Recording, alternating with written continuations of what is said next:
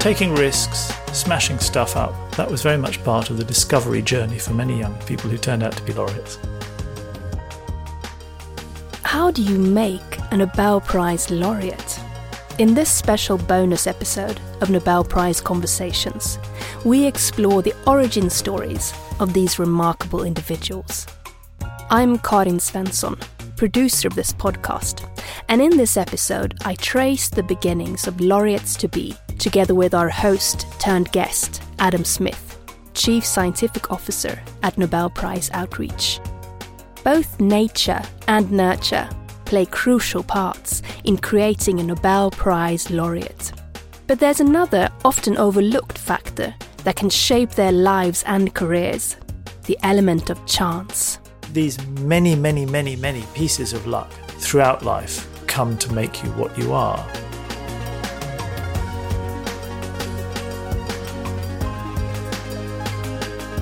This podcast was produced in cooperation with Fundación Ramón Arreces.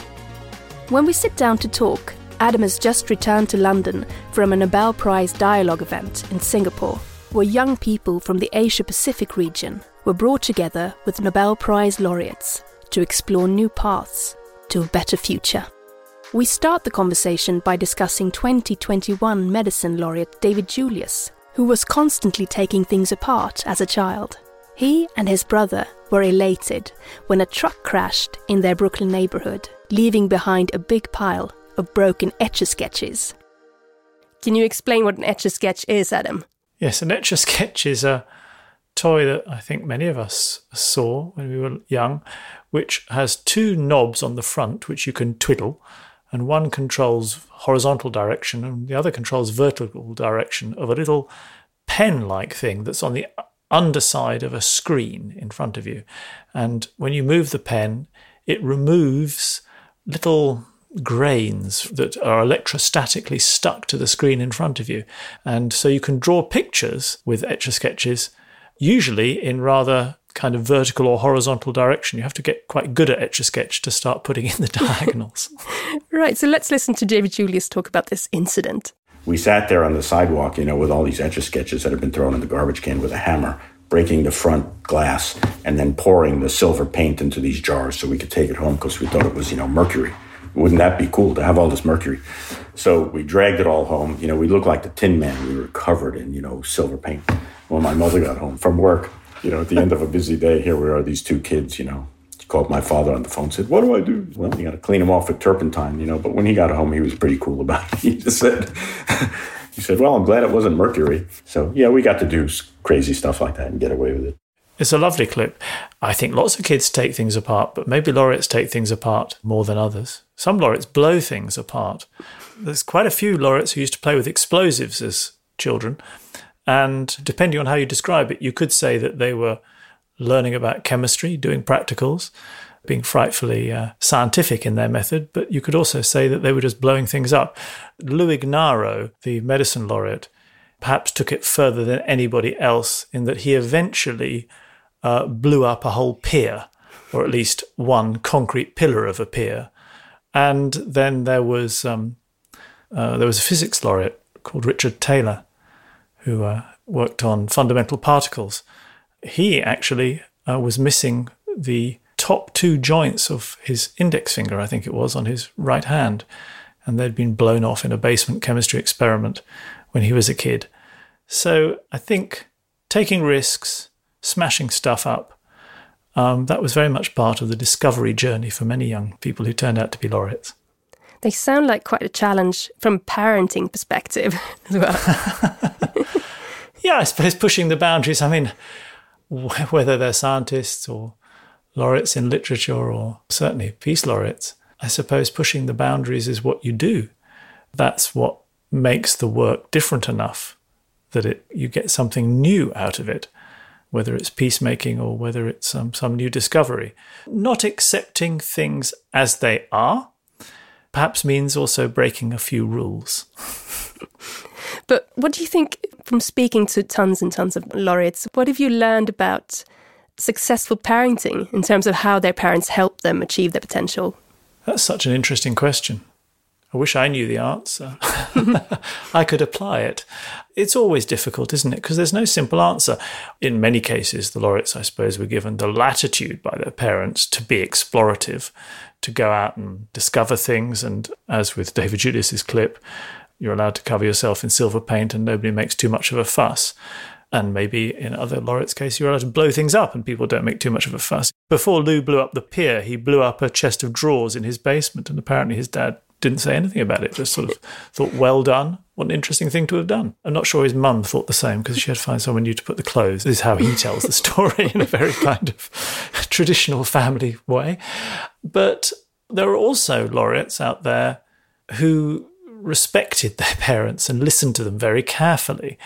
I think of Bruce Beutler, who speaks so often of how he sort of listened to the wisdom of his father and almost sort of sat at the feet of his father and picked up this wisdom, and it obviously has served him very well in life. So you couldn't say that laureates either ignore their parents or are let free by their parents to do their own thing or follow their parents' instructions. I guess every parent-child relationship is individual, and I suppose what you could say is that in most laureates' cases, it seems to have worked in that, somehow, at least, the adult who came out of that child found their way in life and has done something important, which means that I suppose parents got something right, if the parents have anything to do with it. I have a favourite story about a parent's influence, in this case a mother, from 2017 physics laureate Kip Thorne. Shall we listen to it? Yeah, please. We did a little project. She walked me through scaling the actual sizes of the sun and the planets and distances between them down to a scale of our local neighborhood. So we drew in chalk the sun on the corner sidewalk in front of the house. And then the planets on down the street, and Pluto was in the next town. And that was really quite startling. And the planets were so tiny compared to this 4-foot sun. The drawing of the solar system on the sidewalk is very clever. I suppose what it emphasizes is just how much space there is around in between the objects. And that's precisely. And to see that at age 8 was profoundly intriguing, exciting. So what does this story tell us about the role of parents? I suppose it tells us that parents should try things out, because I think what's interesting about that is both that Kip's mother took the trouble to do that, but also that he paid attention to it and it grabbed him and mattered to him, because, many schools do a similar project, actually. They hang up an orange and an apple and a football and say, this is a solar system. And sometimes, they get the distances right. And kids look at it and enjoy it, but they're not switched on by it particularly. Kip Thorne was obviously very much switched on by that. And it's finding the thing that will switch somebody on. And I suppose one thing about laureates, which I've often thought, is that in a way they're extremely lucky, because at some point in life, they have become extraordinarily switched on to something. They have found something that they have no trouble focusing on. It's just a joy to them to think about it. They want to work at it for years and years and years. And at least the way they tell it in retrospect, it's usually been a great pleasure to have pursued that path. I mean, I'm sure, actually, if you looked at it from the forward direction, there'd been many times that they might have forgotten about in the kind of through the rosy haze of history that were very difficult, and they weren't quite as happy about it all as they say they were now. But they have been very fortunate to find something that just absorbs them so much. And so parents can keep presenting their children with possibilities to get excited. And if the children are lucky, if the parents are lucky, some of this stuff will really gel. And then a lucky child to have found their way. Schooling is another interesting topic, I think. And let's listen to two laureates with very different school experiences. 2020 physics laureate Andrea Ghez, who went to a progressive school in Chicago, and 2021 economic sciences laureate David Card, who grew up on a farm in Ontario, Canada. There was a rural school in the area that had been built in the 1860s, maybe. it's still there, but at the time I went, it had big open room and 5 rows, and each grade was a row, which is good, because if you were a little advanced, by the time I got to first grade, I could read pretty well, and I could basically follow along. For our grade wasn't too interesting. Watch what were they doing, second grade, third grade. You could kind of advance along, and so that allowed me to skip a grade. I basically 1 year just moved over a row. I went to a school that was all about asking questions and not teaching facts. It was developed by John Dewey, who was an educator who really believed in teaching people to learn rather than teaching people the facts. I am certainly a product of an educational model that is all about teaching people to think. The facts will change. If you teach people to question, which is ultimately what we need to do as basic scientists. And actually as people, we need to question the world in which we live. It's coming back to this question of, critical thinking that's so critical at this moment. Yeah, I was fortunate. So I was fortunate to be educated in this manner. Very different experiences. Yeah, very different. What does that show us? I mean, for one thing, skipping a grade, I think a lot of Nobel laureates were good at school and often excelled at school, but being made to think, being taught to think, obviously there's a huge focus on that generally now, especially with the world in the state it is in. So many people understand that it's an absolute necessity that people learn to think critically. They don't just accept what they're told, that they learn to judge information, weigh information. That's always a good thing. I suppose that many laureates, I mean, I don't want to overuse the word luck, maybe just to slightly change it. They are blessed by having a mind that naturally questions things. Obviously, Andrea was talking about a school system that developed that sense of questioning, but I suspect that she already was the sort of person who would question things. And I remember hearing a story from a physicist who was awarded the Nobel Prize in Physics in the 50s, I think in 1957, called T.D. Lee. And he got it at an extraordinarily young age. And he was actually a refugee. And at the age of 16, he first encountered Newton's laws in a textbook.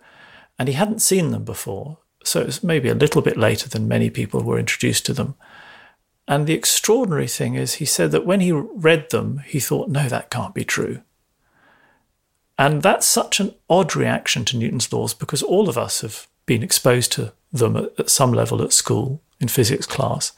And I suspect everybody listening has just said, okay, that's Newton's laws, right, got to learn those. And to say, those are Newton's laws, but is that right? Is a very different approach and indicative of a mind that is doing something different from at least mine. That ability to question, I think, is partly something that you can teach, but it's also something that is innate to a certain extent. But there are also examples of laureates who've struggled in school, at least initially. And one of them is 2020 Economic Sciences laureate Paul Milgrom. I could only concentrate on things that I thought were interesting. And I remember trying so hard to learn to concentrate as a child. And I remember when I was trying to force myself to read assignments, and I'd sit down and I wouldn't let myself get up, and I'd read a book for 20 minutes and then I'd stop and say, what did I read? And I had no idea. I mean, the thing is, it just went in and out. My eyes were going over the page, but I just couldn't concentrate couldn't hold the things in front of me. So no, it didn't happen as a child. I think, fortunately, one of the things that's happened is now I do spend almost all of my time working on stuff I'm interested in. And that makes it a lot easier to concentrate. So maybe it's just that I've been able to focus on stuff that I really enjoy. That's made the concentration possible. He's not the only one who's had this experience, right? Not at all, no. I don't think that all laureates were fully formed in school, and some missed school entirely. They started later. You meet laureates who failed courses and all that sort of thing. But he said it all comes down to finding something interesting enough to hold your concentration. Of course, there are those who are interested in everything at school and just excelled across the board. But I suppose, given that there's every different type of child coming into school, I suppose school's job ought to be to find what it is that makes the child interested and to let them go down that route. But that individualized approach is obviously something we're far away from having at the moment.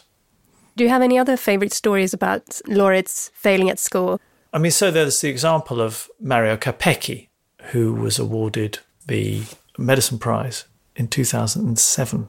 And he, along with Martin Evans and Oliver Smithies, were responsible for creating the transgenic mouse, which is sort of the backbone of mammalian genetics studies. But he'd been born into the war and he'd lost his parents. He just got separated from them in the war. And so for, I think, 4 years, he wandered as a child in Italy, living on the streets. And I think it was between something like the ages of 6 and 10. So he completely missed out on all education for that period. And then when the war ended, he was reunited with his family and they moved to America and he went into education. And actually he did well at school then. But it's interesting that you can blow such a hole in somebody's education in what would seem to be very formative years, and it didn't seem to have stopped him at all. So I suppose it just shows that, there's no right way of doing it. It can work, whether you just have a lovely, simple schooling where you excel at everything and it's all great, you skip grades and move up fast, or whether you have a bit of a laborious education and come out the end somehow okay. What would you say are the basic personality traits that will stand you in good stead if you want to win a Nobel Prize? Well, it's difficult because I think, much of the work I do to try and reveal how different the personalities of Nobel laureates are. So if you ask what the personality traits are, I'd say encouragingly, I think that you can have almost any personality trait and be a Nobel laureate. Maybe an important trait is the drive to find things out for yourself, a great curiosity and a need to satisfy it. And I wanted to listen to the 1998 chemistry laureate Hartmut Mickel, who grew up in a working-class family with no academic background. It was mainly that I went, maybe age 10 or 11, I went to the lending library of the city and I started to read quite a lot. So I read about 4 books a week, partly science, quite often foreign countries, history, geology, chemistry, and so on. At the end, I ended up that my favorite field was chemistry. It sounds like it was entirely self-driven. It was just a desire, a curiosity. Oh, it was curiosity. I always wanted to find out how things work and how they are composed. Well, how lovely that the library was there to satisfy your curiosity. So chemistry grabbed you from the books? Not only chemistry, as I said, foreign countries. I read every book which I could get about New Guinea, also about Ethiopia, also about the Amazon River. And I was sitting quite often in front of a book and having a look at the map of Amazon and dreaming that I was there. This really warms my heart, as public libraries are my favourite spaces. But how important is basic curiosity, you think? I think basic curiosity is clearly incredibly important. Hartmut Mickel is an interesting example because what he's describing is just an appetite for knowledge generally when he was young. And that's very strong. I would say now you certainly see Hartmut having a great interest in all sorts of different aspects of life. But I would say that the place where his curiosity is most evident is in asking questions that most people don't ask about things that are close to his interests. So that, for instance, he worked on photosynthesis. That's what his Nobel Prize was given for. And he's very interested in the question of biofuels and whether biofuels are a good way to go or not a good way to go. And much earlier than most people, he was suggesting that they weren't a very sensible way of producing alternative energy sources. And that was because he was asking the right questions about the energy it requires to make biofuels and how much you get out of them and what else you can do with the land that you're using to make biofuels, all related back really to the process of photosynthesis. So it's applied curiosity. Maybe laureates start with a great wealth of it that's applied all over the place. But why it becomes truly useful And why that curiosity eventually gets rewarded with a Nobel Prize is because they learn how to apply their curiosity to something that they're really interested in. And I know lots of curious people. I know lots of people out there who ask a lot of questions. I think I'm quite curious. I think I am interested in lots of different aspects of life. But on the other hand, I certainly don't have the dedication to apply that interest to one thing, or at least one small group of things. And that's what differentiates them. I think curiosity is something we definitely need to preserve, and it's true that children have it and adults in general lose at least a lot of what they had. I still don't think that the world lacks curious people, and the world doesn't lack focused people, but perhaps we could do with more people who are both curious and focused.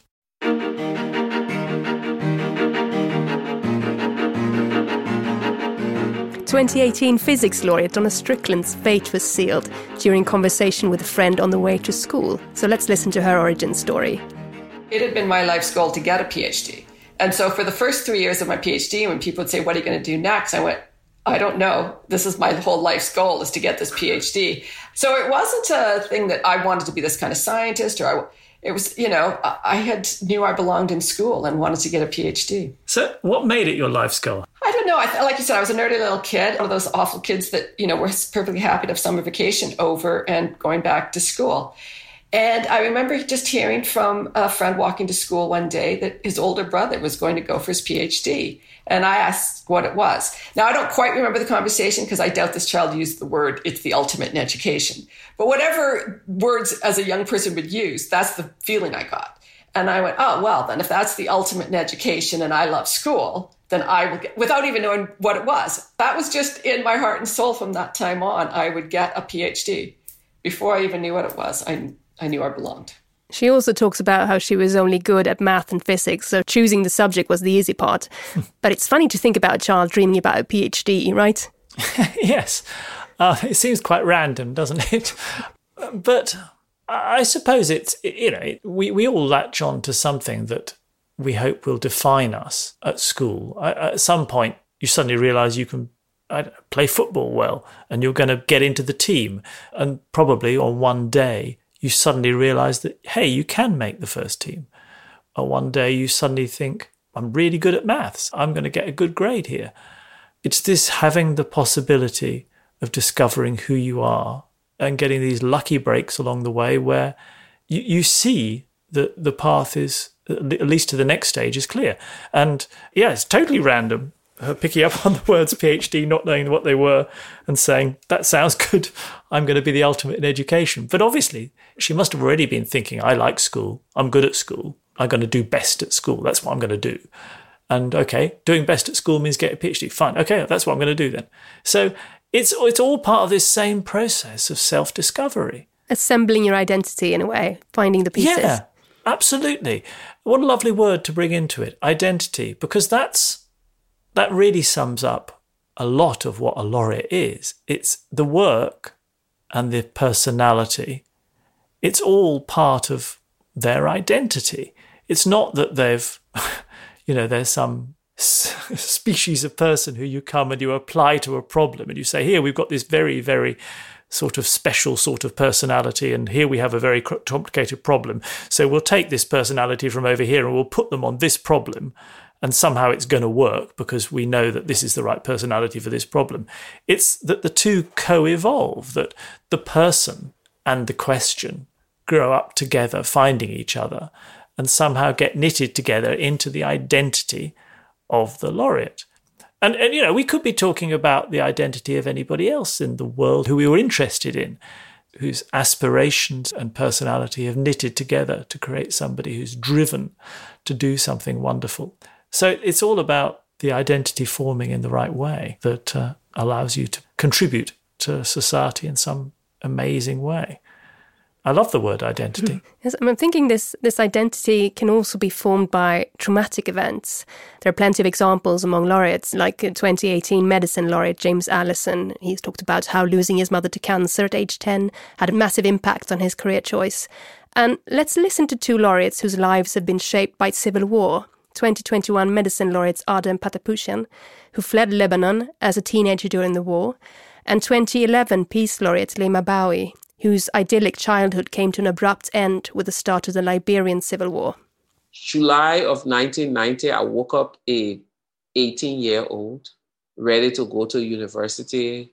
And by 10 o'clock in the afternoon, I became an adult because the shooting had taken over our entire community. I had to make decisions on where we hide what, how to take care of people, what. So one minute I was a teenager and the next minute I was a woman. And I tell people I've never gone back to any of those. When the shooting started that afternoon, my nieces and nephew, whose mother lived somewhere else, were out playing. And when the gunfire, people were running. I was inside, so I had to run outside. Bullets were raining, collect all of them, take them inside and put them away from the windows. So they're sitting in the hallway. And then my auntie comes to me and say, your parents are not here. This is their house. You are in charge now. I was going to a party with friends and I stayed over at a friend's house. And the next morning I was walking over to West Beirut where we lived and I heard snipers. And as I heard that, I ran across the green line and there were a bunch of guys with guns looking at this 18-year-old guy running across the border. Didn't look good. So they called me over and questioned me for a few hours. And it was a very scary time for me. And when they finally released me that day, I came home and I said, that's it, I'm out of here. So what can we learn from their stories? How can this kind of hardship influence one's direction or drive, you think? It's a fascinating couple of clips to put together because, in a way, their reactions to the situation were almost opposite. That the hideous, sort of terrifying event of when crossing the green line for Adam Pataputian made him decide, finally, I'm out of here. And for Lima Bowie, who may, of course, not have had the possibility or seen the possibility of getting out of there, for her, it meant really dealing with the situation that was around her and growing up and eventually becoming a peace activist in Liberia. So one decided to leave and the other stayed to effect. But at the same time, I suppose that what it shows us is that if it illustrates anything, maybe it illustrates that, again, an event isn't an event in isolation. It's an event on a journey to finding out who you are. And so it meant that Adam Pataputian moved to the US just as he was at the early stages of his university studies and had various experiences on arrival that helped to form him further. And he eventually, to his surprise, found himself as a life science researcher with an amazing gift, but he didn't expect to be that person at all. And I'm sure that Lima Bowie didn't expect to become a peace activist, especially not so young as when that happened to her. But it just shows that these events can help push you along a path that is developing in you, but it's all part of the collected experience and how that collected experience influences the person you innately are. So I think there's no recipe, is what I'm saying. Mm. It's really interesting to see all this, but it just serves, as I read it, to illustrate that there is obviously this wonderful potential to be discovered in all these people, and they're all different. And somehow things fall together to allow them to be in a situation where they can do extraordinary things. Most of us, unfortunately, in life, I suppose, miss those cues that might also happen to us. And we go down different paths and we live interesting and wonderful lives and fulfilling lives, and we influence each other and all have, everybody has profound effects on everybody around them and maybe even on the wider society, many people. But it's only a few who somehow it falls together that they can do something very, very substantial. And then a tiny fraction of those people who do substantial things get the Nobel Prize, and we focus on them. We have another example, a favourite of mine, that's 2017 chemistry laureate Joachim Frank, who was also a child of war growing up in Germany in the 1940s, and it shaped his identity in unexpected ways. My first, real memories were to play on in the rubble of ruins right next door were ruins, and there were fantastic discoveries of electric circuits, bakelite boxes, fuse boxes, copper wire. It was beautiful, beautiful playground. So to this day, I'm attracted and disturbed at the same time by anything that is chaotic.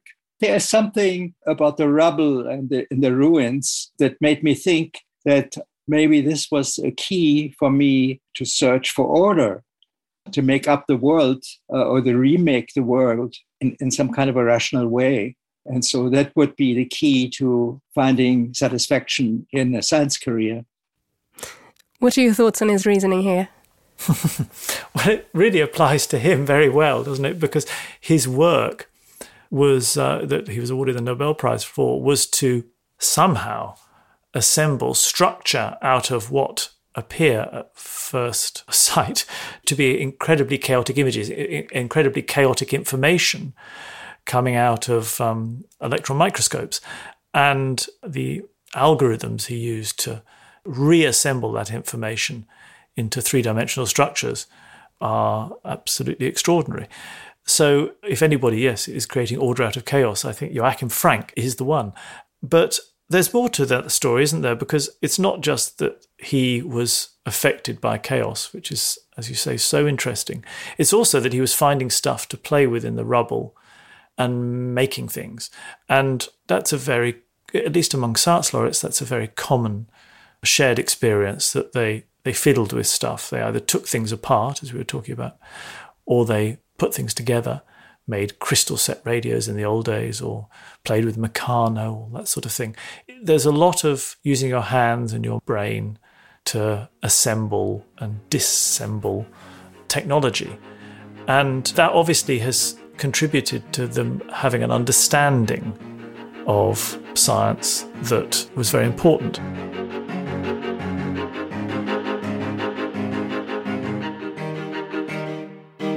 Choosing your particular field as a future Nobel laureate can have both mundane and profound reasons, and I think a good example of this is 2021 chemistry laureate David Macmillan. He started out as a physics student, but changed his path after 1 year at university. Let's listen. The first lecture was really early in the morning, and you would go into this physics lecture theatre, and it was absolutely freezing. When it would rain, all this rain would come in through the roof, and you would just be getting soaked sitting, and this was miserable. But an hour after that, though, I was also had to do chemistry as my sort of minor. And so I would go into the chemistry lecture theatre, and it was really nice and warm. And I was like, wow, So at this point, I'm like, well, I could literally stay in bed an hour longer, and it'd be a lot warmer if I just switched over to chemistry. And it turns out there's more to it than how simple I'm making it sound. But it was also, we started to do organic chemistry. And that was the first time in my life I ever read or was involved with a part of education or science where it was just reading it was amazing. I mean, it was just like, wow, this is really, really great. A lot of organic chemists will say this. It sounds a bit, pretentious, but it's true, is that organic chemistry sort of found me as much as I found it. And so for me, it was almost like I loved this subject. And at the same time, it was this beautifully warm lecture theatre. So in my second year, I announced I was moving to chemistry. That was it. So two different things, just wanting a warm place to study and being seduced by a subject. I can really relate to the warm place to study. You can absolutely see that. And what a good reason to choose a field. Practicality comes into it as well. It's not all hardship and struggling. It could just be a pragmatic choice. Let's do that for a while. Personally, an hour extra sleep for me would do it any time. So. Yeah, that would be big for me too. I can really relate to the chemistry thing too, because I didn't get that experience with organic chemistry. I studied organic chemistry, and it was always for me an intellectual exercise, an intellectual struggle, that you could learn the reactions, you could learn how things fitted together, but it never made beautiful sense. I saw people who encountered organic chemistry and just at some level understood it, at a level I didn't. And it is almost like a sort of mystical art, you feel, because when you look at molecular structures, some people seem to be able to look at them and just, they fall apart in their mind's eye and reform in ways that indicate how you could make them. You can see the reactions that you need to put them together, and then you can dream up structures and see the reactions that will go to assemble those. And it's a sort of magic that it all makes sense, and their minds are somehow receptive to fitting together the possibilities and the final product. A bit like playing chess or something, that somehow the moves all seem to explain themselves to you. Most of us look at a chessboard and, you can think 1 or 2 moves ahead, and then it all becomes, who knows what's going to happen. But chemists seem to be able to see many steps ahead. So I can see how it could happen to him. I can understand what he's talking about and marvel at it. Let's talk about role models. How important are they in shaping a Nobel laureate? Well, again, it varies. In some cases, some rare cases, people have found their path, especially in physics, so early that there wasn't even time to have a role model, really. Like T.D. Lee, the one who questioned Newton. I think his prize came at the age of 31. His discovery had happened the year before. Wasn't much time to get too many role models, and he missed out on a lot of education, so I don't know where his role model came from. But yeah, he met people along the way, of course. I think it's incredibly important for most of them to have the right guidance when they're breaking free and becoming an independent entity. They so frequently refer, when you ask them about role models, not so much to childhood role models, but the people who help them in what's normally, I suppose, their early 20s, when they're just changing from being somebody studying at university to somebody beginning to do their own work. And that matters greatly. So the mentorship that comes from somebody who helps you make your transition into independent research is obviously much, much more important than I ever thought it was when I was doing that transition myself. I think one of the most beautiful stories about role models comes from 2012 chemistry laureate Robert Lefkowitz. Let's listen. He was our family physician, a man named Dr. Feibusch, and he would make house calls. And he could see I was very interested. He'd let me play with his stethoscope. He would let me see what was in his black bag. And then whatever he was doing, he would explain to me, explaining in very simple terms that, say, a 7 or 8-year-old kid could understand what the science was behind whatever it was. And that was it. I mean, by the time I was 8 years old, I was absolutely convinced that I needed to be Dr. Feibusch. He was my role model. I realized years later that what I experienced definitely falls under the heading of what we call a calling. You can feel a calling to anything. The only requisite is that you experience it as a sense that your destiny is to do a particular thing. And so I would say from age 7 or 8 on, I had absolutely no doubt that my destiny was to be a physician and to learn a lot about science and biology and then apply that to making people feel better. How do you feel about his sentiments here? Well, we've referred to it before, but in a way, how lucky to meet Dr. Feibusch and how lucky to be the sort of person who responded to Dr. Feibusch, to be called by him, if you like. But then in Bob's case, he, as a young doctor, just sort of learning to become a doctor, like many of his peers, was keen not to be sent to the Vietnam War as a doctor and applied instead to do research at the National Institutes of Health. And he was successful, together with this incredibly talented group of young people who then went on to do amazing work. And there's a funny lineage that you can trace back, that there are many Nobel laureates in medicine and in chemistry who all went to the NIH, the National Institutes of Health in Bethesda, just outside Washington, D.C., in that period of the Vietnam War and trained together. There was something magical about that little generation of MD, PhD candidates. And the point there is that in a way they must all have been mentoring each other, that they were very highly selected because there were so many doctors who wanted not to be sent to Vietnam, that there was, I think, a wealth of people to choose from. And NIH obviously picked very wisely and chose some really wonderful people to bring in. They say themselves that they were avoiding the draft. And they jokingly refer to each other as the yellow berets, which is, tongue-in-cheek. But the point about them was that they were talented, they were teaching each other, they were mentoring each other. and they all grew up together. So in Bob Lefkowitz's case, yes, he was so fortunate to encounter and so receptive to the encounter with this Dr. Feibusch. But then later on, he and his colleagues were mentoring each other in how to do research and how to become truly inspirational investigators of nature. So mentorship and role models are not, I think in most cases, just a one-off thing. It's that you're lucky enough to encounter a collection of them. But there's also a parallel there between the lives that we all lead is that the people around us are the ones that create us. Exactly. That isn't that interesting, because I suppose that in order to do something that is different enough that people might think of giving you the Nobel Prize, you have to be behaving differently to those around you, so that you're being formed and created by the people around you. You're learning how to approach life from the people around you. And yet, at some point, you have to be different from the people around you so that you can do something different. And whether that's having the self-knowledge and bravery to become an advocate for peace in a place where everybody seems to be fighting each other, or whether it's that you approach a problem in an entirely new way. I don't know, I think of, for instance, Francis Arnold, who came from a mechanical engineering background into biology, looked at people who were trying to build enzymes and thought, as a mechanical engineer, that's a problem that looks far too complicated. I don't think they're ever going to succeed. But building new enzymes is a good idea. So how could you do it in a way that they're not thinking of?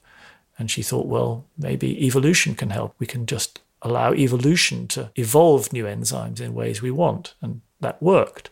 So it's partly being influenced by everyone around you to understand the problem and understand how to approach the problem and understand what matters. And then it's having the foresight to think differently and make some jump to some new place.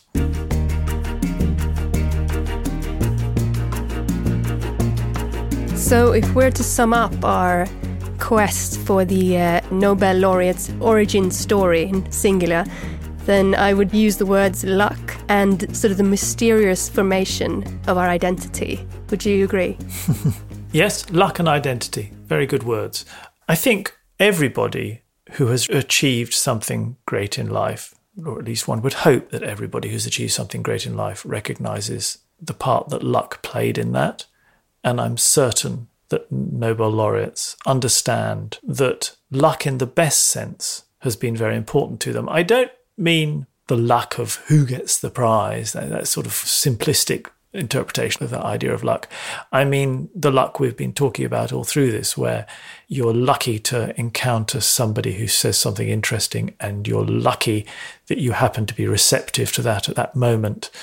And you're lucky that somehow an avenue opens up in front of you that suits you. And these many, many, many, many pieces of luck throughout life come to make you what you are. And I think they all recognize that. And then fundamentally, of course, they recognize that whatever it is that they work on, they were lucky to find that problem. There could have been other problems. How do you decide whether you're going to work on some elusive crystal structure or, I don't know, trying to understand the nature of some complicated protein that sits in the cell membrane, or whether you're going to go out and try and work out whether the universe is accelerating or decelerating in its expansion. You know, it could have been any problem, but this is the problem you chose, and wasn't it fortunate that you chose a problem that turned out to be soluble, at least to a certain degree? But then all of that luck goes hand in hand with having the innate good taste to make the right decision at the right moment, to listen to that person or to follow that path, or to see that this particular problem that you've chosen is one that could be solved with the resources that might become available during your working lifetime. And so it's this combination of luck, good taste, and those come together, as you say, to form identity. I think also, the fundamental truth, again, is that the Nobel laureate's origin story is that the Nobel Prize was created and rewards a nice large array of different ways of doing work which is somehow different from what has gone before and reveals something different that has gone before. But in a way, the origin stories of Nobel laureates are not so different from the origin stories of so many other people who do important things, It's the creation of the Nobel Prize that is the origin of the fact that we're trying to differentiate a Nobel laureate from all these other important people. It's good because it makes us focus on stories around individual people who've done amazing things. So that's wonderful. But there isn't something that makes a Nobel laureate per se fundamentally different from other amazing people. That's comforting. I think it is comforting. I think it is. I mean, yeah. And that's what my work is, I think. I define it as mostly about, actually, that I spend my time taking Nobel laureates around the place to show that they're wonderful and inspirational and extraordinary and fun to be with and, just lovely to have around for all the right reasons. But they're not a different species, so that this 19-year-old person from Vietnam or Myanmar or Nepal, as we've just been talking to this last few days, it's not that you couldn't be them. It's not that anybody couldn't be them. It's that with the right set of circumstances, the right inner strength or whatever, and the will and the curiosity and all the rest of it, you could be like that.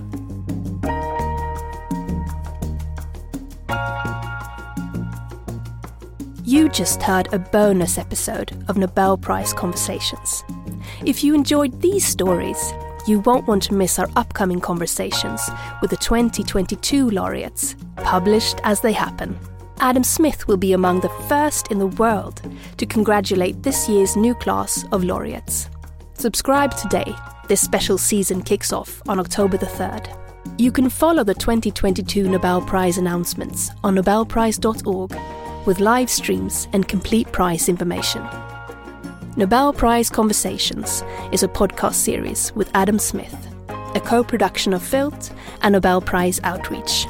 The producer and host for this episode was me, Karin Svensson. The editorial team also includes Andrew Hart, Olivia Lundqvist, and Claire Brilliant. Music by Epidemic Sound. Thanks for listening.